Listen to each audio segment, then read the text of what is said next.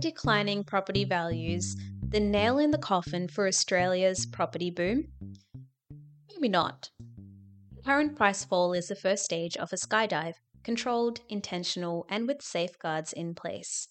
The initial drop is fast and exhilarating. Property values have fallen 8.6% since the start of the RBA's rate hikes in May. But things won't last. Without any structural shake-ups, the Aussie property market will deploy its parachute and slow its fall until it eventually hits the ground softly. So why is there so much talk of financial doom, and what should investors be thinking? Welcome to this week's episode of In Debt with Ulrika Lobo. I'm the Director of Sparrow Loans, a private property lender in Australia. On today's episode, we'll be talking about the Frankenstein monster that is the Australian property market. The main cause for concern among investors is that declining property values threaten to pop their debt balloons. During the pandemic, Australians inflated their debt balloons with heady enthusiasm. We entered the pandemic with $2 trillion in debt. Just 2.5 years later, the debt balloon had swelled to nearly $2.3 trillion. A decade of low and declining rates meant finance became more available than ever. The gates to lending Valhalla were wide open, meaning that few people were forced to reconsider their financial decisions. We did not ask intelligent questions in the years up to and during the pandemic, like, is it a wise decision? Or is this property worth what I'm about to pay for? Instead, we hastily got to expensive loan arrangements. This led the average loan size to jump over $800,000 from $650,000 before the pandemic in Sydney alone. Furthermore, according to the RBA, household debt as a share of income inflated to a whopping 884%. This brings us to the risky situation we are in now. Australians have debt balloons filled to their breaking point, terrified of a pin flying through the air and popping them. Australian capital cities' property values fell 5.3% last year, the largest since the GFC. CoreLogic economists predict Melbourne will lose all of its pandemic gains by February too. But there is cause for optimism. We are nearing the turning point for parachute deployment. Rates are not expected to go much higher and will fall, leaving room for demand to rebound. No economist has a crystal ball. Their predictions are half financial analysis and half expert guesswork, but still guesswork at the best of times. Yet they all seem to be reading the same fortune cookie line.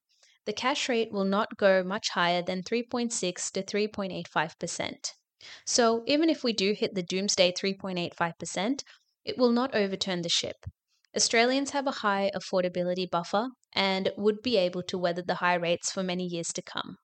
The employment rate is high and people with jobs can endure a surprisingly high amount of financial pain. We're talking about Adele breakup song levels of pain. Our aversion to loss rings true for more than our approach to relationships. We tend to entertain a toxic relationship with our real estate too, in hopes it will change. It just needs more time, and I need to be patient rather than cutting our losses. And when we all believe in something, it sometimes comes true. The property market follows the Tinkerbell effect. If we all believe in it, it will happen. It's important to note that both scenarios leave room for the RBA to raise the cash rate a few more times in 2023. With the CPI rising over 7.3% over the year to November, a predicted inflation peak of 8% for December, and consumption staying resilient, another 25 basis point rise seems all but guaranteed. This is the RBA's "you get a car" moment, but instead of cars, they're unfortunately giving away higher loan repayments. How exciting. Yet the free fall won't go on forever. We will soon be fumbling for the parachute strings. Rate increases will be followed by cuts in late 2023 and early 2024. But why the rapid turnaround?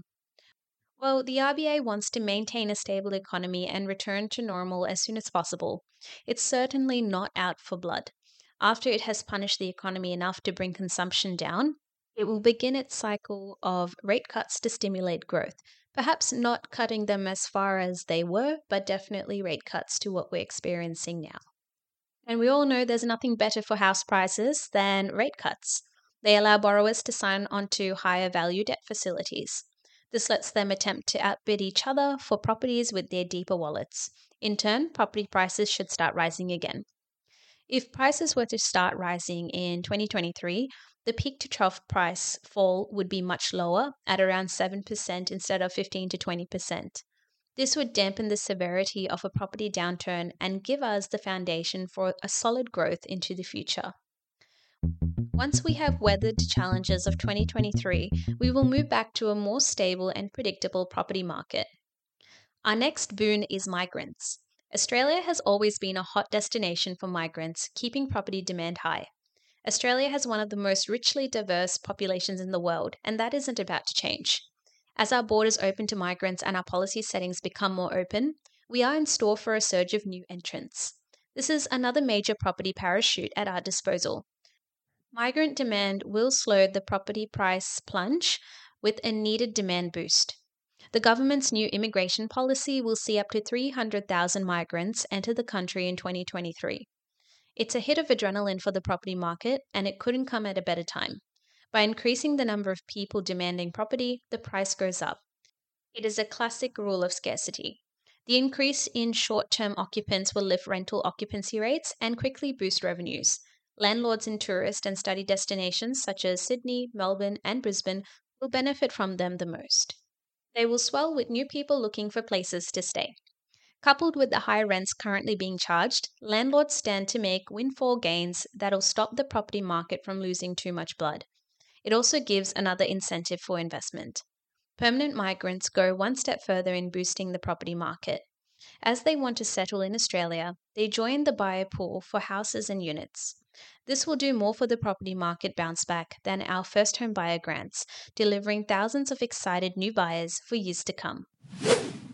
The final part of the skydive can go two ways depending on policy too. So a slow and controlled descent or an abrupt emergency landing. The slow and controlled way to lift property prices is financial incentives like negative gearing. But what does negative gearing do for house prices? It provides a tax incentive for Aussies to own multiple investment properties, driving up demand for property in desirable locations.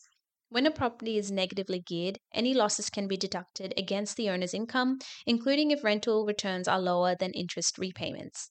This allows investors to access a capital gain on a property in the long term, even if the property is not turning a profit in the short term. But here's the kicker. Even without negative gearing, house prices would still increase. It all comes down to a pesky thing called inflation. Maybe you've heard of it. Or is that too soon a joke to make? Inflation is the process of goods and services becoming more expensive over time, as we all know by now. It ensures that the value of money is continually eroded, making things more expensive in dollar terms. A dollar earned 10 years ago will only have a fraction of today's power. Inflation is a natural part of modern economics. As our wages increase and our quality of life improves, it's only natural that asset prices do too. So policies like negative gearing do not create the asset price inflation we see. It merely speeds up a phenomenon that would have happened anyway. This should calm our fears that the property boom is over. Once interest rates stop ascending, investment activity will rebound and house prices will continue their upward march. On the other hand, if house prices do not return to normal as quickly as the government would like, it will intervene. Think of it like a parent pulling their child mid-tantrum out of a store. If prices look set to tumble and the property market teeters, the RBA will begin to aggressively lower rates. It understands that most Australians' wealth is tied up in property, including their super, and will not allow this to be erased overnight. This will come alongside expansionary government policy. It will release building grants, first home buyer schemes, and do what it can to throw money at prospective buyers. It is this inflationary logic which led to the New South Wales government to substitute stamp duty for an annual land tax, which helps first home buyers with their initial deposit to go further to a higher value home. These measures will lift the demand and keep the property market afloat with higher prices. Bringing it back to our skydiving analogy, the property market is not falling blindly. Many structural and policy safeguards protect the Aussie property market from a multi-trillion-dollar nosedive. From migration to negative gearing to central banks, the tools at our disposal are far-reaching and they've worked for decades. It has resulted in property taking the crown as Australia's premier storage medium for wealth.